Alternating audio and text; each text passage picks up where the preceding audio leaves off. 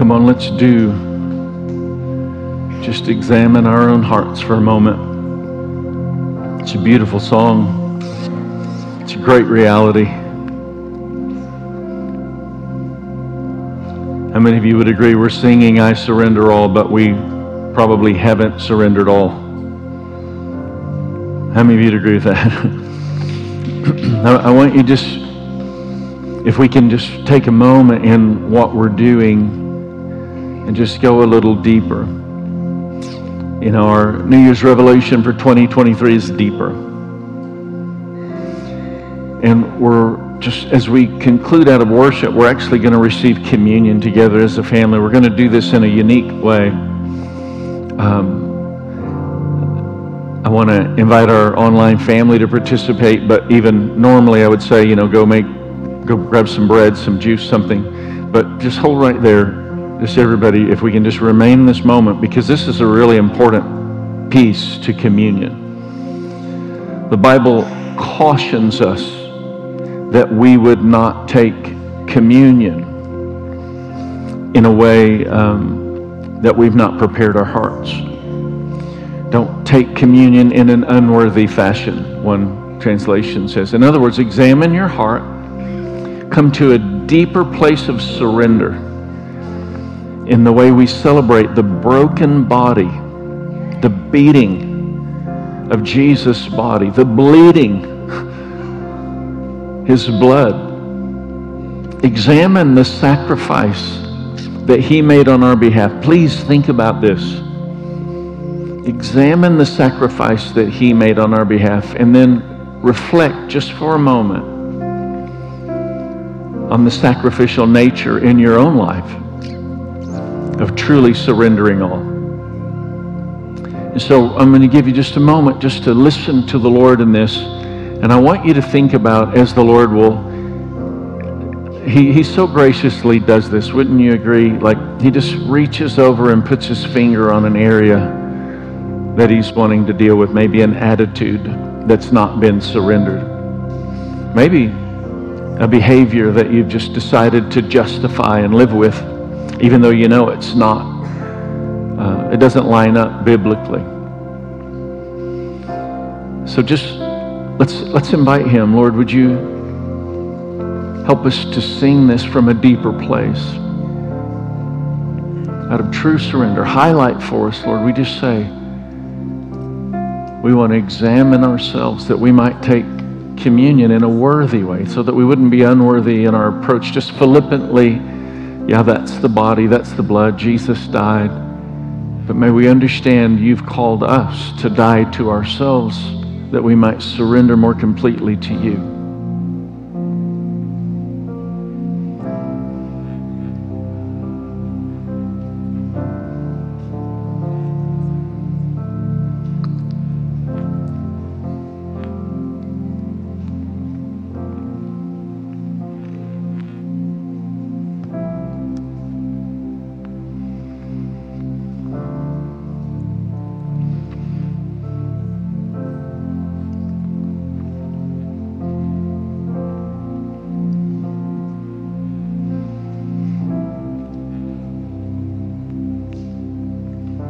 If you see there's something the Lord's highlighting that lacks surrender to Him, just raise your hand high. I just want us to be honest about it. We're saying He's showing us something. And we're just posturing ourselves. Just want to pause for a moment. I want to make sure you're examining yourself. Because what we're doing is we're raising our hand. We're saying, Lord, that area, I want to avail that to You. That attitude, that whatever it is, I want to avail that to You.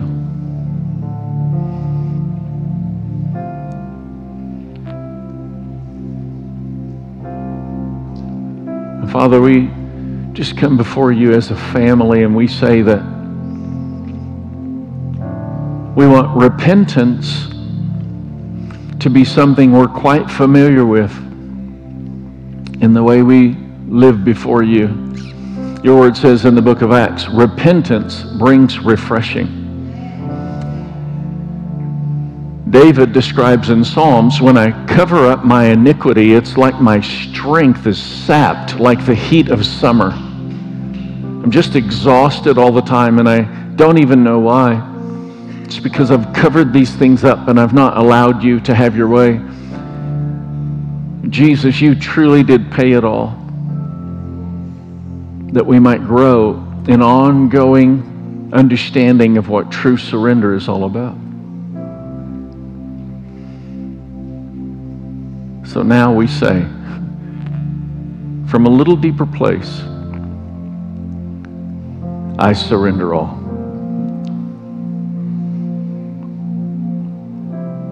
I surrender all. We surrender all.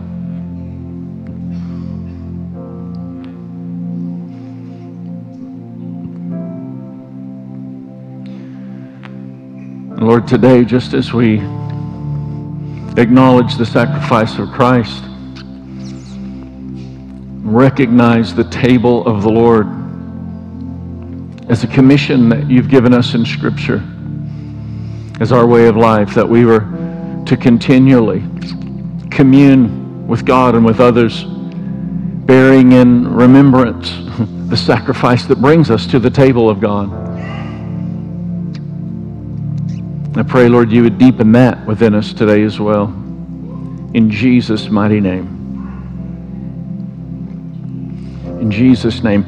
I'm going to share something with you, just an experience I had, really an encounter I had with the Lord in the way we're going to receive communion today. So I would invite you, if you're online, go ahead and find some bread, some wine, some substitute of components, of elements of that could be used in that regard. And for those of us here in the room, there are tables up on the front to my left and right. There are tables right here in the back. If you'd make your way, and if you'd like to participate in this, then go ahead and go and get this cup. It's got the bread and the juice in one single cup.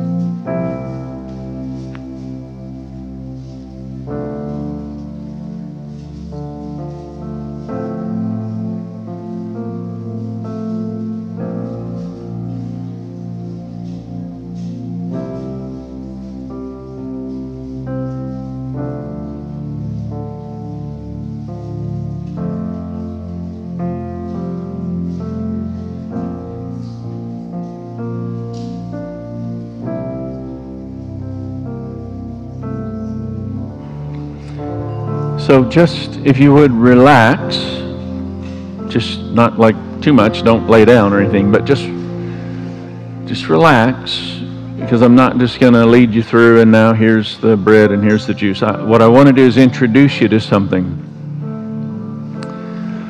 And so we've come into a new season, and we want to be discerning of the seasons rather than trying to just promote a well-packaged series. And the season is you are what you eat. And this will show up on the screen, if you could pop that up there for me, because we want to start to understand just a little more.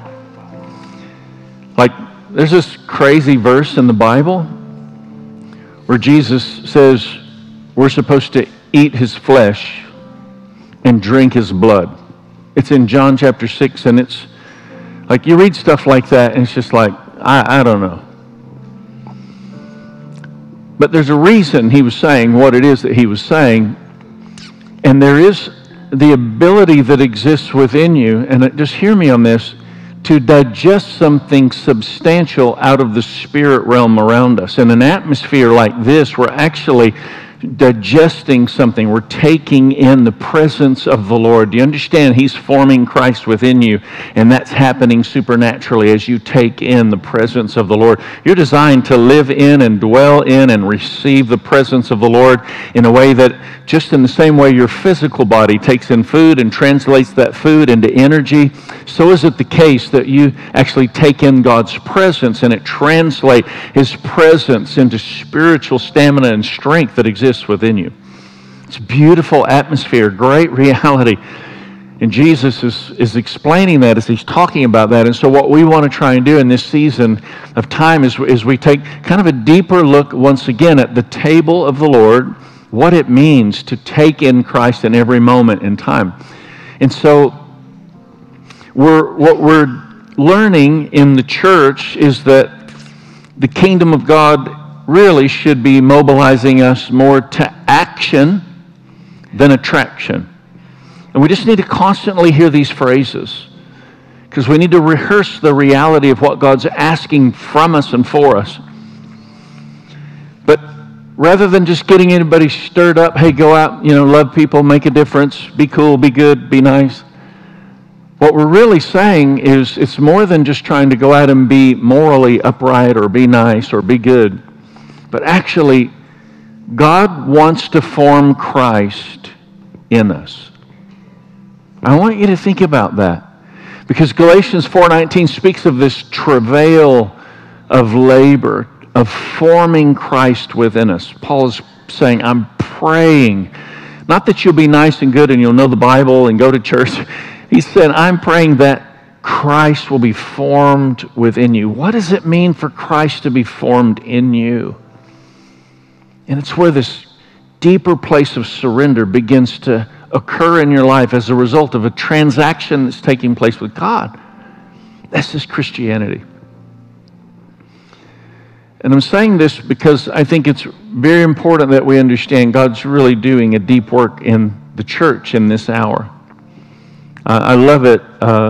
Leah Payne, just not too long ago, maybe a month, caught me over here, and Leah gave her life to Christ this last year.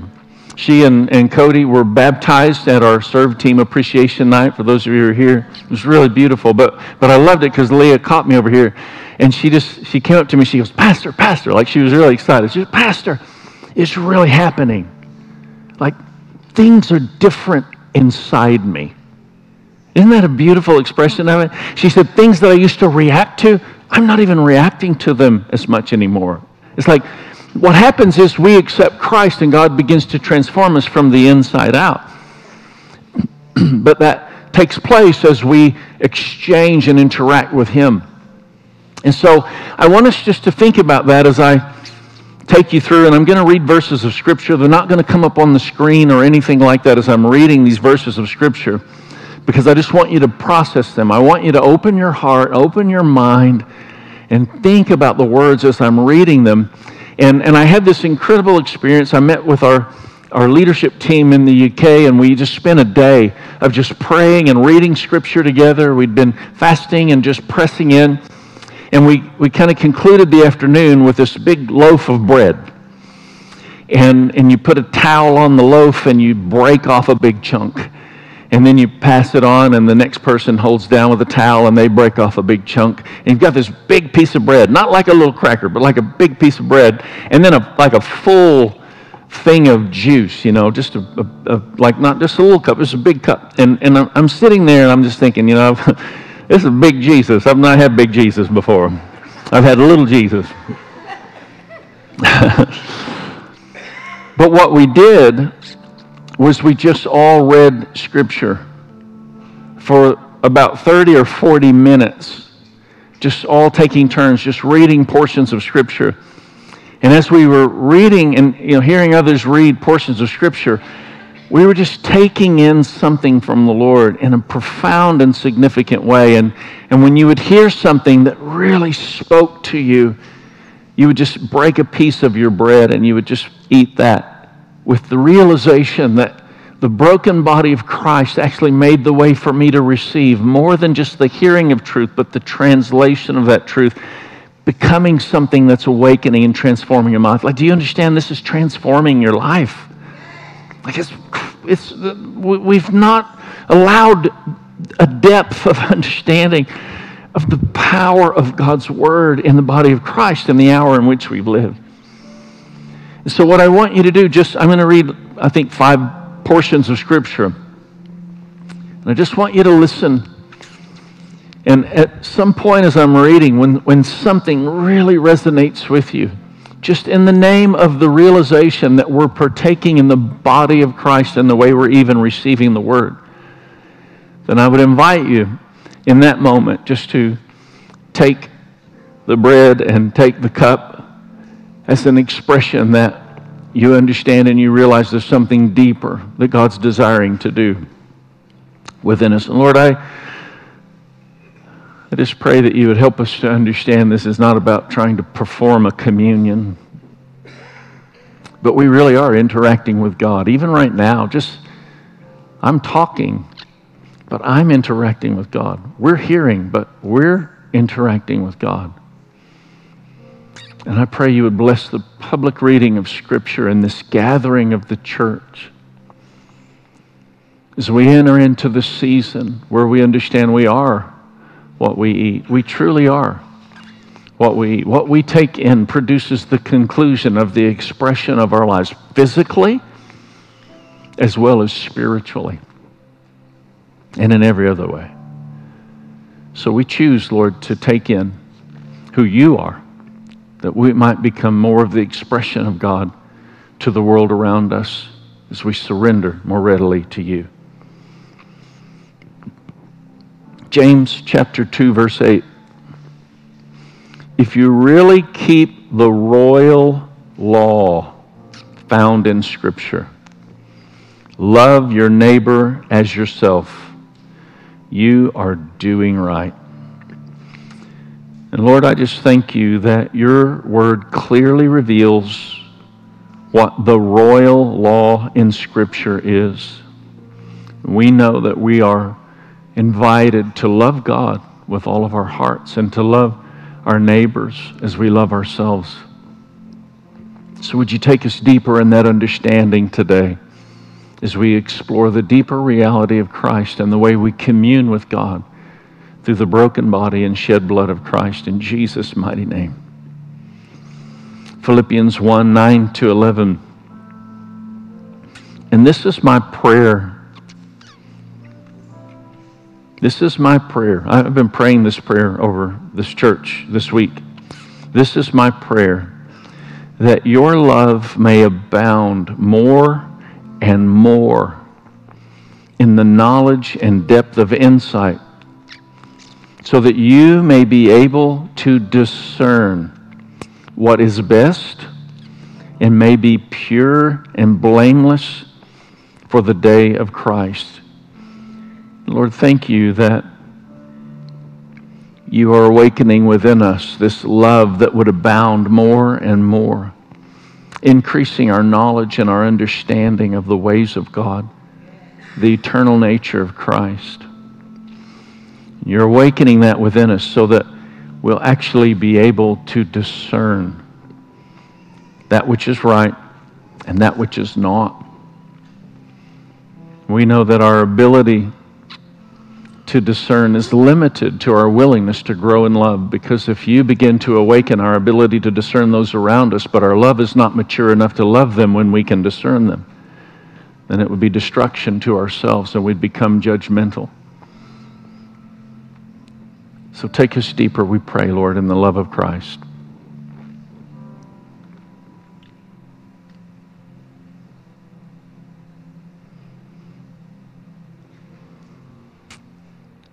First Thessalonians chapter 3, verses 12 to 13.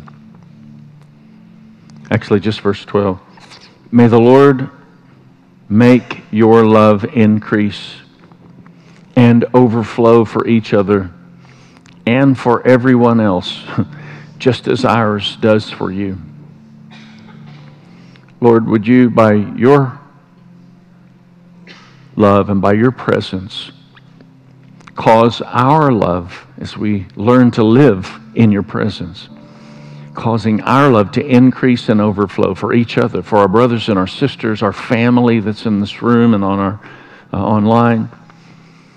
Help us, Lord, to grow in our love and overflow in our love for each other, as well as everyone else, everyone that we work with, everyone that we interact with, people that are difficult to love. Lord, may we understand there's a deeper fragrance of love as a result of blessing those who curse us and praying for those who mistreat us. And teach us, Lord, what that kind of love looks like. In Jesus' mighty name. Our final verse, 1 Peter 1:22. Now that you have purified yourselves by obeying the truth, so that you have sincere love for each other. Love one another deeply from the heart. And Lord, would you help us to grow in a deeper understanding of what this kind of love is? A love that the world didn't know until Jesus came. An agape love, which is a word that didn't even exist until people began to describe the kind of love that was observed in the coming of Christ. And then they invented this word. It is a love beyond our wildest imagination. It is a love that has nothing to do with exchange. It's a love that says, when you give me kindness, I'll give you kindness. But when you give me unkindness, I will give you what God has given me instead, and I will continue to love. We thank you, Lord, for the broken body and the shed blood of Christ. In Jesus' mighty name. If you've not already taken the elements, then please, if you would, go right ahead.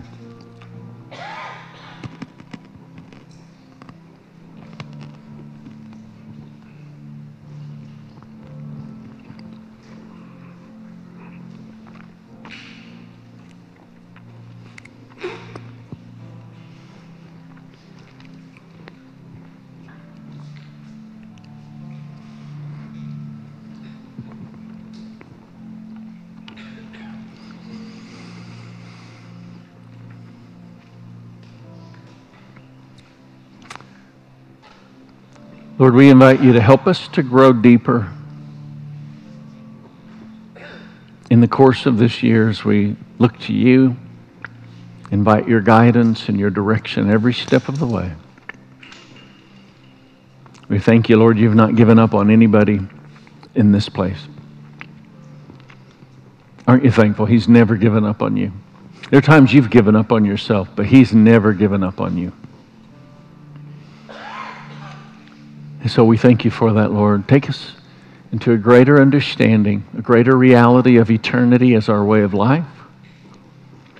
May we serve our generation well, realizing we're just one of all these generations over the course of time that have had the privilege of knowing God and making God known. So help us to do that, Lord, as effectively as possible. In Jesus' mighty name, amen. Amen.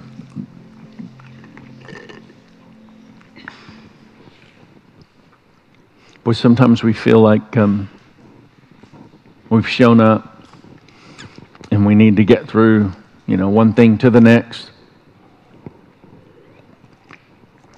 It's easy to stand here looking at all of you, looking at me, feeling like I need to scramble for something to say and make sure it's good. And that's largely contributed to what has been so misaligning in the church world that we live in today. Because we really are just gathered to celebrate His presence, aren't we? Like, you don't really need anybody to entertain you if you really understand encounter with God. And so I want to make sure we're taking time in our worship and, every step of the way just to make sure we're focusing on encounter rather than entertainment, on presence, the presence of the Lord, rather than some presentation we're making. And the Lord's going to help us to grow in that. It's exciting, isn't it, what God's doing in this hour of the church? So I do want us to talk today as we step into this focus of understanding you are what you eat. How many of you know that if you eat junk food, you feel junky? I don't know how, but when I was a kid growing up, like I had, Twinkies and Spam, and who loves Spam? Anybody here? Some of y'all actually do. And if you like to take the innards of an animal and grind it up in cold meat, that's between you and the Lord. I mean, what do you do with the lips and the rectum of an animal when you don't?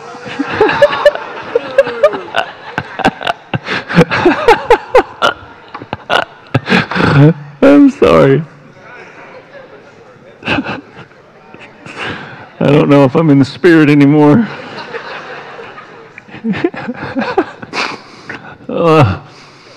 I'm going to have to regroup.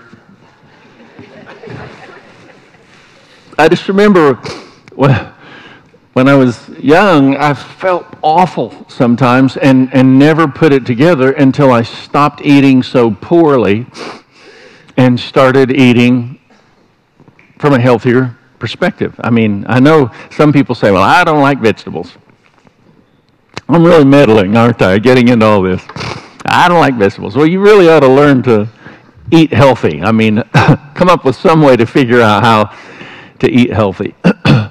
Because you really are what you eat. What you eat produces the conclusion of who you are. Physically, there's just no doubt about it. Your body is in this cellular regeneration, and depending on which medical report you read, you actually get a brand new body, head to toe, anywhere from every 4 to 7 years. Like your cells are dying and replenishing, and what you're eating is regenerating and producing.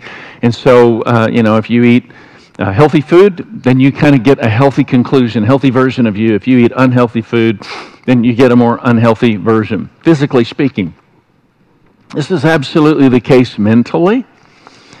I mean, we're just digesting things. I'm actually going to go into some conversation next week that some people might find very upsetting, but we need to evaluate some things that are happening in our world that we've just bought into as the norm, and our children are being fed this. I'm reluctant to go into too much of this, but you might not be aware at all, but Disney has announced a new cartoon movie coming out where a young girl is going to carry the seed of Satan, give birth to Satan's baby. I want to talk about some of those things next week and begin to address some of what your kids are exposed to online, because they are what they eat. And so I'm going to hold off on that until next week, but I would really appreciate your prayers, because I just feel emboldened by the Spirit of God in the way that I'm to share some of these things, and it deals with a lot of hot-button issues in our society today. So enough of that. You are what you eat. And today, what I want us to understand, not just physically, not just mentally, even emotionally, what we're translating emotionally affects the emotional conclusion and expression of who we are, but absolutely spiritually. That's why we are trying to get everybody to understand the value of creating an heirloom, something like this Bible that you'll one day leave for your children and your children's children and their children, generations of people long after you're gone, can actually be influenced by your faith. And just get an old-fashioned Bible, start in the book of Genesis, and every day just write the date at the top of the page and turn one page. Then you can read other stuff too, but you do this and you just journal little prayers in it. Lord, today awaken my heart to the purposes of God. It's just a great prayer to write in the margin. And sometimes you're reading maybe the book of Leviticus and you're not understanding what you're reading, but you're not a human being having a spiritual experience. You're a spiritual being having a human experience. And so whether your mind is fruitful or not, Paul addresses that in Scripture. You just keep reading, realizing I'm digesting something spiritually, even if I'm unable to comprehend it logically. I'm feeding myself spiritually. And you just do that every day, turn the page. 2.5 years or so, you'll be through the whole Bible. And then you'll have this dilemma to contend with, like, what do you do after you've done that? Then you do it again. And do you use the same Bible? Do you get a new Bible? And over the course of a few decades, you have a number of Bibles unless you go through them over and over. But those become phenomenal heirlooms to a generation of people that you're never going to be able to influence with your faith except by leaving something in their hands. So digesting that and just allowing the Lord to do that work in your heart begins to awaken something of the nature of Christ that exists within us. How many of you want to be more like Jesus? Like, for real, you want to be more like Jesus. You cannot be, just hear this, you cannot become more like Jesus by gritting your teeth harder and loving no matter what, no matter how mad it makes you. You understand? That is a religious prescription that does not work. We live in a world where there are all kinds of religious prescriptions being given to us. We're being told to do certain things, behave certain ways, without really understanding its transformation of the heart that begins to change everything about our lives. You get in the presence of the Lord, you just automatically, naturally, supernaturally want to love people more readily. It's a beautiful, beautiful thing. You are what you eat. So today I'm just entitling this The Royal Law of Love, based out of that James 2 scripture. So let's read that now. It'll pop up on the screen for you to be able to observe it. James 2:8. If you really keep the royal law found in Scripture. It's an interesting semantic, isn't it? The royal law found in Scripture. What is it? Love your neighbor as yourself. If you learn to love your neighbor as yourself, you're doing right. That's a really good thing. So when we leave the neighbor out of this equation, then we grow self-absorbed. And what you may find surprising, I know I certainly have, loving our neighbor actually is liberating to us. And I'm reminded of one of our pastors who used to live here in Oklahoma City was on our team. He took his daughter. She had a physical ailment and took her to Baltimore, and she didn't want to miss school. She was pretty young, didn't want to miss school, didn't want to be away from her friends. She had to go for this treatment, a spinal issue that she was contending with. It was pretty serious. Went to Baltimore. It was rainy, it was cold, it was awful there, and they knew it was sunny back here, and so she was very fussy about being there, understandably so. They woke up from the hotel the next morning, and they're walking to the space where they're going to do all the treatment and stuff that's going to take place. And as they're walking, she's very whiny and complaining and fussy and frustrated and saying, I just want to go home, I want to go home. And Nathan was saying, it was fairly overwhelming as a dad dealing with this, kind of dragging her along for what she really needed, but not what she really wanted. But he said she got there and, she had her problems and had her issues, but as they got into the room where this therapy was going to begin taking place, she met another little girl whose situation was far worse than hers. I want you to think about and translate this. This little girl had been on a swing set, and as she swung forward, the swing set broke. It crashed down at the base of her neck, breaking her neck, and she was paralyzed from literally her ears down. And so Aaliyah is Nathan's daughter's name. And Aaliyah met this little girl, and she saw somebody that was in way worse shape than her. Like, she was frustrated because she kind of had a hard time with mobility, but this person had no mobility. And Nathan said something really interesting happened because they interacted together as they walked through the process of therapy that day, and then they went back to the hotel, and the next morning when the alarm went off, he said Aaliyah was immediately up, getting ready, and she had this, like, her heart was almost full. There was a spring in her step. They're walking back, and she's not complaining. It's still gross and yucky outside. She's still not with her friends. All the things she was complaining about no longer even mattered in her mind. And when he asked her about it, she said, I want to go back and see my new friend. And this is what Nathan said, and I've never forgotten it. He said, when we focus, she found somebody that was suffering more than her, okay? You get it? That's the equation here. And Nathan said this, when we focus on the suffering of Jesus, we're delivered from our sins. But when we learn to focus on the suffering of others, We're delivered from ourselves.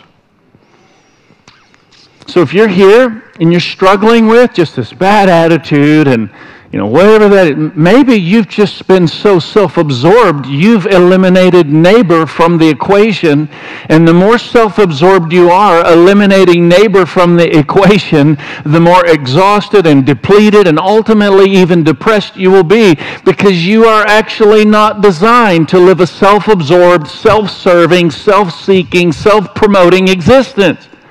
That is an empty existence. Relational, here's just think about these in terms of analogy. This empty conclusion will always result when we're just serving ourselves. Relational emptiness awaits people who are relationally selfish. When every relationship is just me complaining to whoever that is I'm talking to, how many know those relationships are not going to flourish? You might think of somebody, be gentle, be kind, be gracious, but you might think of somebody that comes to mind that every time you talk to them, all they want to talk about is all the problems that they have in their life. That person is never going to experience a flourishing relationship. No marriage can ever flourish. No friendship can ever flourish if one person in the relationship is just always complaining and always talking about how hard their life is. I've learned that some people have really hard lives but really great attitudes, and some people have really great lives and really hard attitudes. I mean, you understand what I'm saying? Like, it's a choice that we make because you are what you eat. It's a matter of what you're processing. It's a matter of what you're intaking. Are you giving any consideration to anybody else around you, or have you become so self-absorbed that inside you're just imploding emotionally and relationally and in every way? Relational emptiness, I'll say it again, awaits people who are relationally selfish. Here's another one. Financial emptiness awaits people who are financially selfish. A fulfilling life. But before I bypass that, have you ever been at a restaurant and you were making a decision on how much to tip, and you went with a lower number and you later regretted it? Raise your hand if you've ever done it. Raise your hand. Be honest. Some of y'all are liars. A lot of you have done it, though, and you admit it. I've done that before. This is what I've learned. I have always found myself in moments of regret like that, aligning with not giving enough. I have never tipped someone generously and later regretted being generous. You don't regret generosity, you regret lack. You regret that impoverished mindset because it's just holding back this generous blessing that God's actually empowered you to give. I'm going to make this statement a couple of times today, but I want you to hear it loud and clear. It is our responsibility to release heaven into earth, bringing the full impact of a good God and a prosperous kingdom to a broken world in desperate need of God's love. That is a beautiful reality, wouldn't you agree? Like, we have access to so much. We should carry that well and steward that well and share that generously in the lives of people around us. A fulfilling life results when we learn to live for purposes beyond ourselves. And this is because we're created by God for purposes beyond our own. So if you're just trying to explore the greatest self-serving purpose, you're really missing the point altogether, and you'll never understand your existence. And it will merely be existence. It will never be truly living. So the key to a great friendship, the key to a great marriage, it is the attitude of kindness at the expense of your own happiness.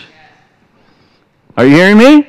Key to a great friendship, key to a great marriage. It's not, I want you to make me happy. It's the attitude of kindness at the expense of your own happiness that actually comes from both people in the relationship. I'm going to give you some of the best marriage counseling advice I've ever heard in my life. It's two simple words: grow up. Me, mine. That creates all kinds of relational problems. But when I start to consider the people around me, It's show yourself friendly, and you'll have a multitude of friends. You'll make more friends in 1 week of being friendly to others than you will in 2 years of trying to get other people to be friendly to you. It's just this principle, this natural principle. Let's just say it again. If you're married and you're next to your spouse, just reach over, grab their hand, and give them a little squeeze. We're renewing our vows here just for a moment, okay? Get ready. You're going to give them a little gentle squeeze, and this is your squeezy amen. All right, you ready? The key to our marriage is the attitude of kindness at the expense of your own happiness, and that is from both people in the relationship, and I commit that to you today. Amen. Give them a squeeze. Go ahead if you want to give them a kiss, but let's just end it there, okay? Things get crazy. If you're going to learn to love, you must be willing to learn to give. If you're going to learn to love, you must be willing to learn to give. For God so loved the world that He gave. Love always gives, because that's what love does. And when love gives, love receives, because it's more blessed to give than to receive. And so then love increases and gives even more. And then as it gives more, it receives more and it increases more. It is a vicious cycle of flourishing. I mean, you can't stop it. You can't control it once you get in. How many of you know it's going one way or the other? There's not neutral in this. It's one way or the other. So always learning to be generous. This royal law of love that the Bible references is a pretty important law for us to understand. For God so loved that He gave. So it's interesting. I had somebody this week. Every once in a while, I have folks that are new fuss at me about this. And I had somebody who's fairly new to the church, and they fussed at me a little bit. Like, we don't pass buckets. Many Sundays, we don't even mention giving. How in the world am I supposed to give my tithes and offering to a church when I don't even know how to give? And so I want you to understand, this is how you do that. You can text GIVE to a number that will come up on the screen, because we understand love gives, and giving is an important piece of this. And you can also give through the giving stations. You know, the communion table in this center is always up every week as we gather to worship. You can always come and enjoy worship, celebrating the sacrifice of Christ, and then just naturally make your way to the giving station to celebrate your own sacrifice, and not just His sacrifice all the time. Or you can give by these other avenues. You can give online through our app. There are different ways that you can do this. But this is what we all need to understand, because love always gives, and because God always calls us to walk in this attitude of sacrificial love. What we need to understand is, from the beginning of time, God has always included giving as a part of worship. Give me some room. We don't talk about this all the time, but from time to time we need to mention it so that we understand. You bringing your tithes and your offerings before the Lord is actually something God asks you to do for you, not for Him. Like, when you give generously as an act of worship, it breaks materialism off of your life and helps perpetuate this vicious cycle of flourishing, even in your own life and finances. I'll let everybody clap that in if you would. That's great. We just receive that. The Lord wants us to understand it, to walk in a greater attitude of maturity and love in this regard is really, really important. The whole idea of tithe is not just Old Testament law. I know there are people under the sound of my voice, and you justify not giving anything. And you shouldn't. That's wrong, and you should really check yourself in that regard. The storehouse is the place where you're spiritually fed, and the Bible says bring your tithe before the Lord into the storehouse. And this is not an Old Testament law, because it was Abram and Melchizedek. giving tithe before the law ever happened, then it's reinforced in the law, then Jesus came to fulfill the law, and he made the statement, you shouldn't neglect the tithe, and then Paul goes on and he teaches the New Testament churches, give in keeping with the sum of money, and the word tithe simply means 10%. So understand, we can justify it all day long, and usually people that want to take that justifying process is just simply because they just don't want to give, and they want to justify not doing so. But you're missing something. You're missing the point if that is the case. How many of you agree with that? Relationally, financially, in every way. But what I want to encourage you to understand is it's beyond just that function of, and by the way, thank you for being the kind of church that people actually want to come and pattern after.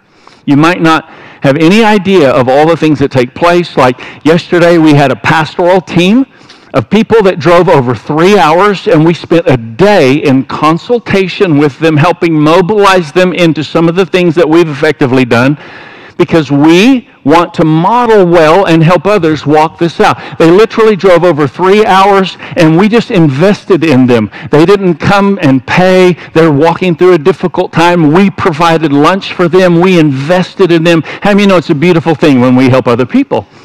And that pastor's messaged me. We've been interacting from that. It's just so helpful. Thank you so much. I mean, it's just beautiful reality for us to do that. And so thank you for being the kind of church that other churches want to model after, and that we're willing to share and express that. And it's wonderful. But our tithe, causes us to become that more and more so the church God's called us to become. But then there's this other thing called offerings, and we need to take a look at this from a few vantage points. You're going to hear a little more over the course of the next several months. We're starting to mobilize an understanding of what missions is really supposed to be.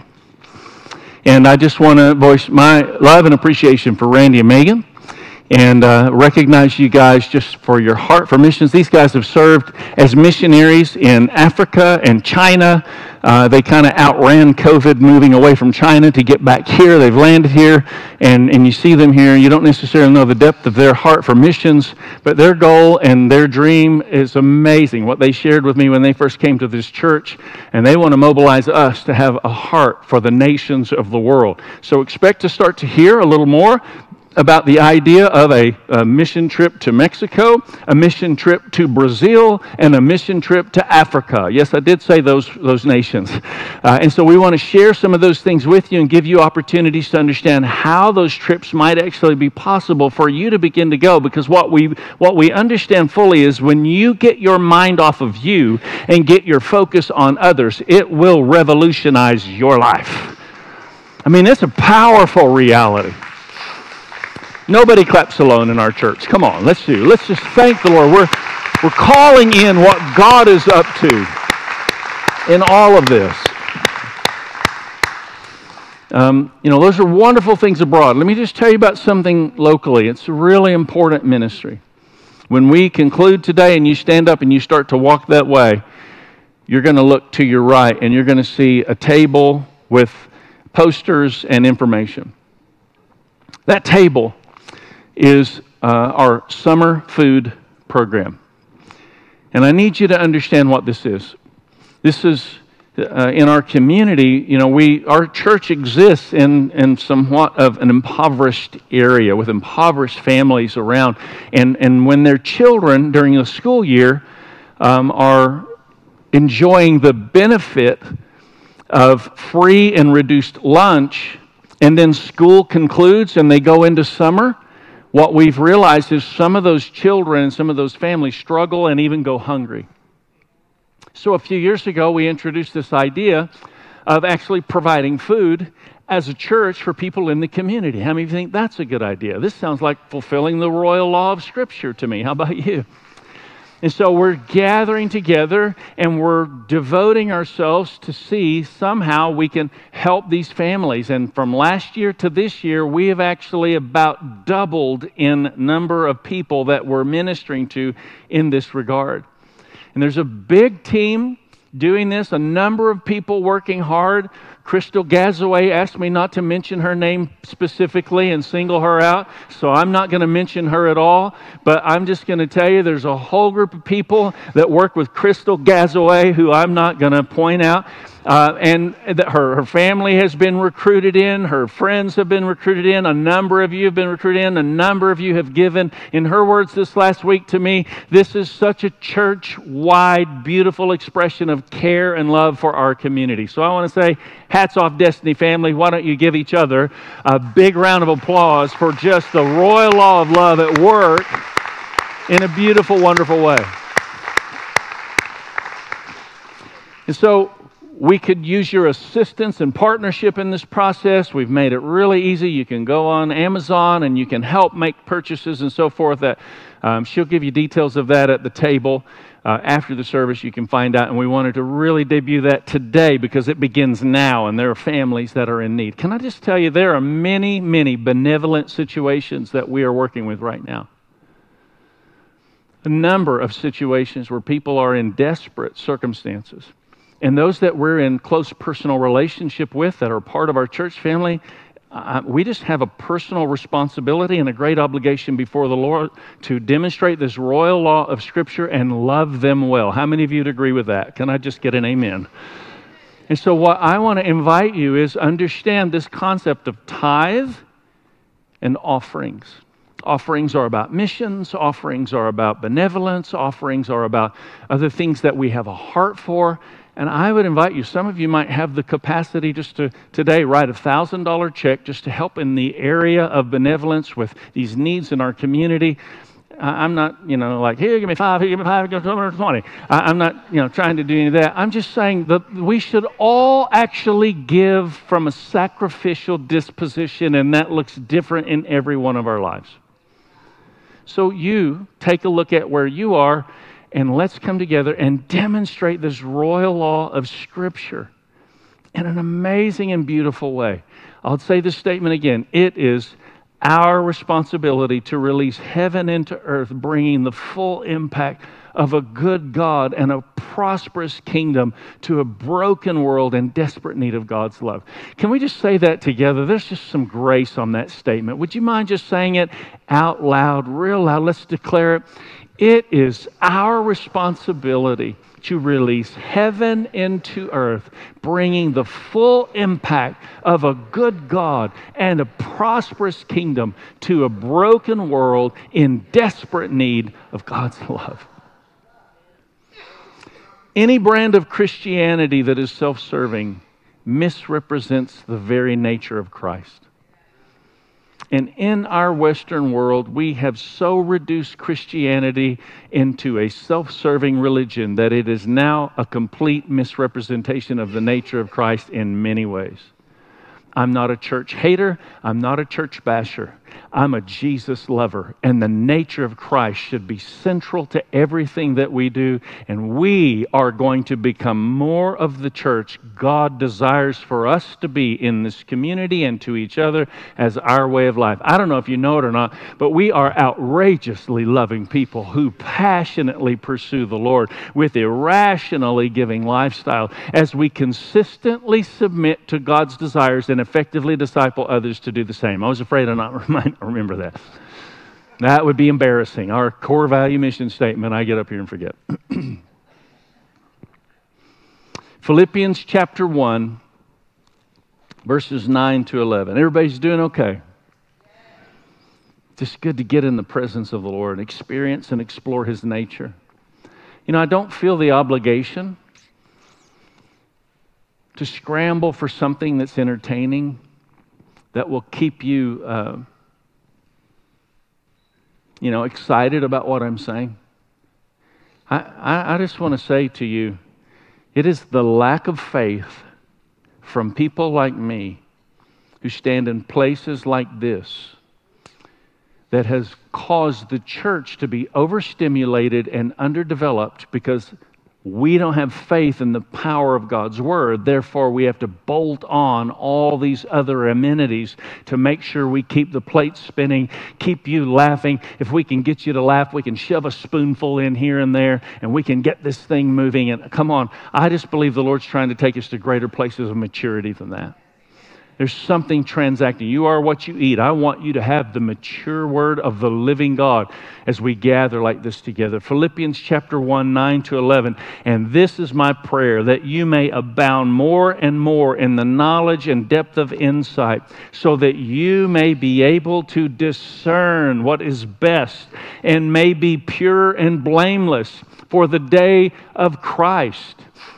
1 Thessalonians chapter 3, verse 12.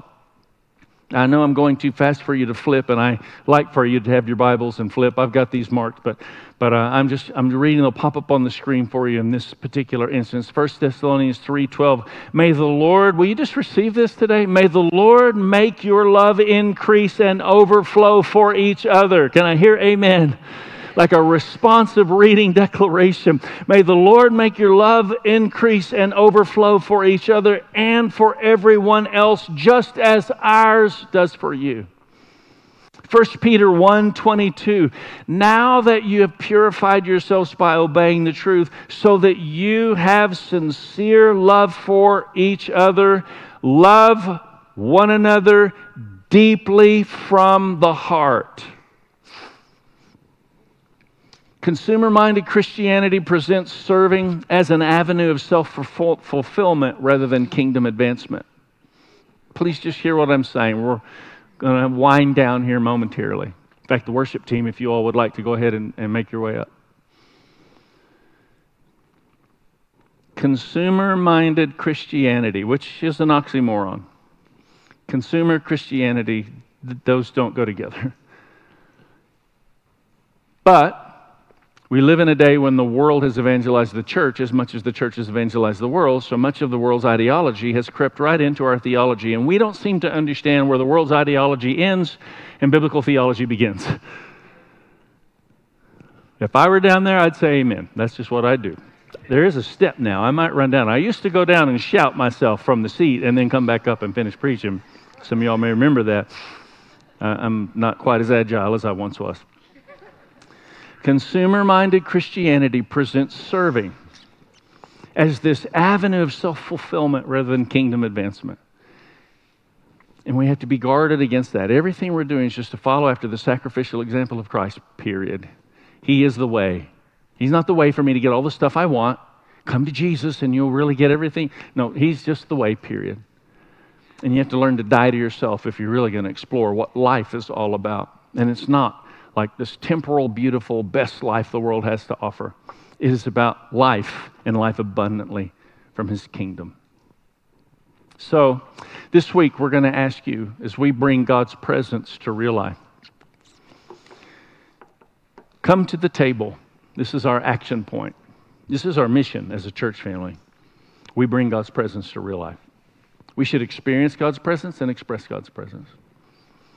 Come to the table with others, exploring a deeper place of worship by making a simple relational effort to know God's heart together. And your suggested table conversation this week.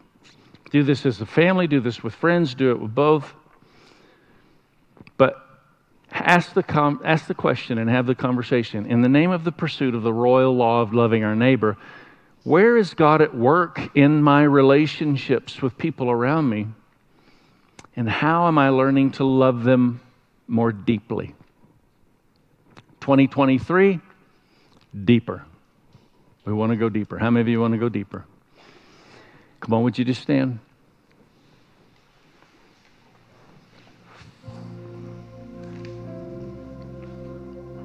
This week, the Lord's just spoken this to me over and over, and I want to just say it to you.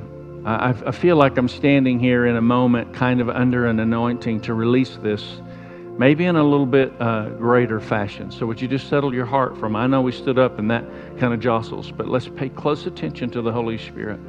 That's what this is about. All week the Lord has just been saying to me, I want to take you to a deeper place, but a deeper place requires a greater price. I want to say to you, God wants to take you to a deeper place. But a deeper place requires a greater price. We've heard it before. You keep doing what you've always done, you keep having what you've always had. But the Lord wants to take us to a deeper place. It's just that a deeper place will require a greater price.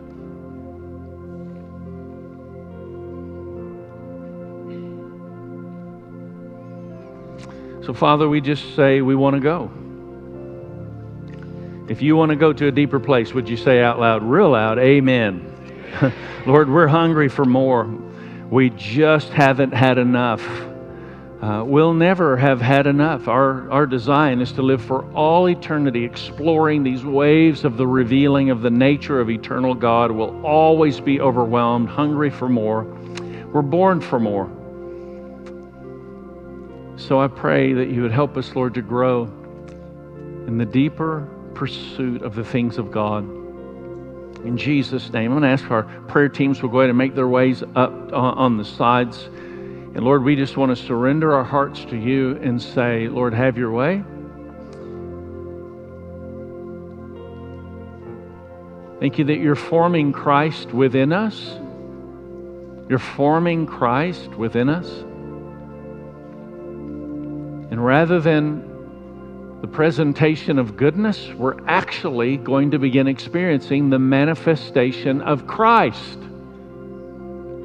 Rather than the presentation of Christian goodness that can only take us so far and people begin to see through it, we're going to begin to explore and experience the manifestation of Christ within us. You're forming Christ within us.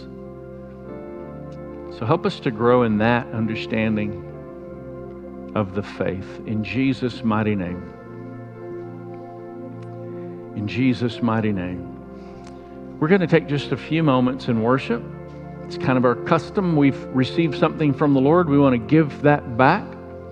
So I want to ask just that which is stirring in your heart. Would you just sincerely, wholeheartedly, just give Him just these few moments. It won't be long, just a few moments. Our prayer teams are available if we can pray with you about anything. Make your way up.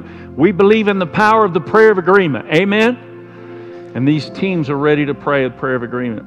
And then we'll be dismissed. Katie will come in just a few moments and she'll dismiss. And as she does, remember that table is back there. If you go ahead and turn the lights on that table, just so those are on there, I would appreciate it. And I want you to have a chat with Crystal and company about what's happening and how we're making a difference in the community.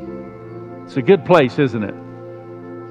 I want to just say to you, like maybe from a deeper place than I've known in years past, I really do love you. I love our church family. I'm thankful for what Jesus is doing, and I want to become more of who He's called me to be as He manifests Christ in our hearts. Come on, let's worship. Just take a few moments and don't feel the need to rush. Just pause and let's press in and worship just for a few moments before we go.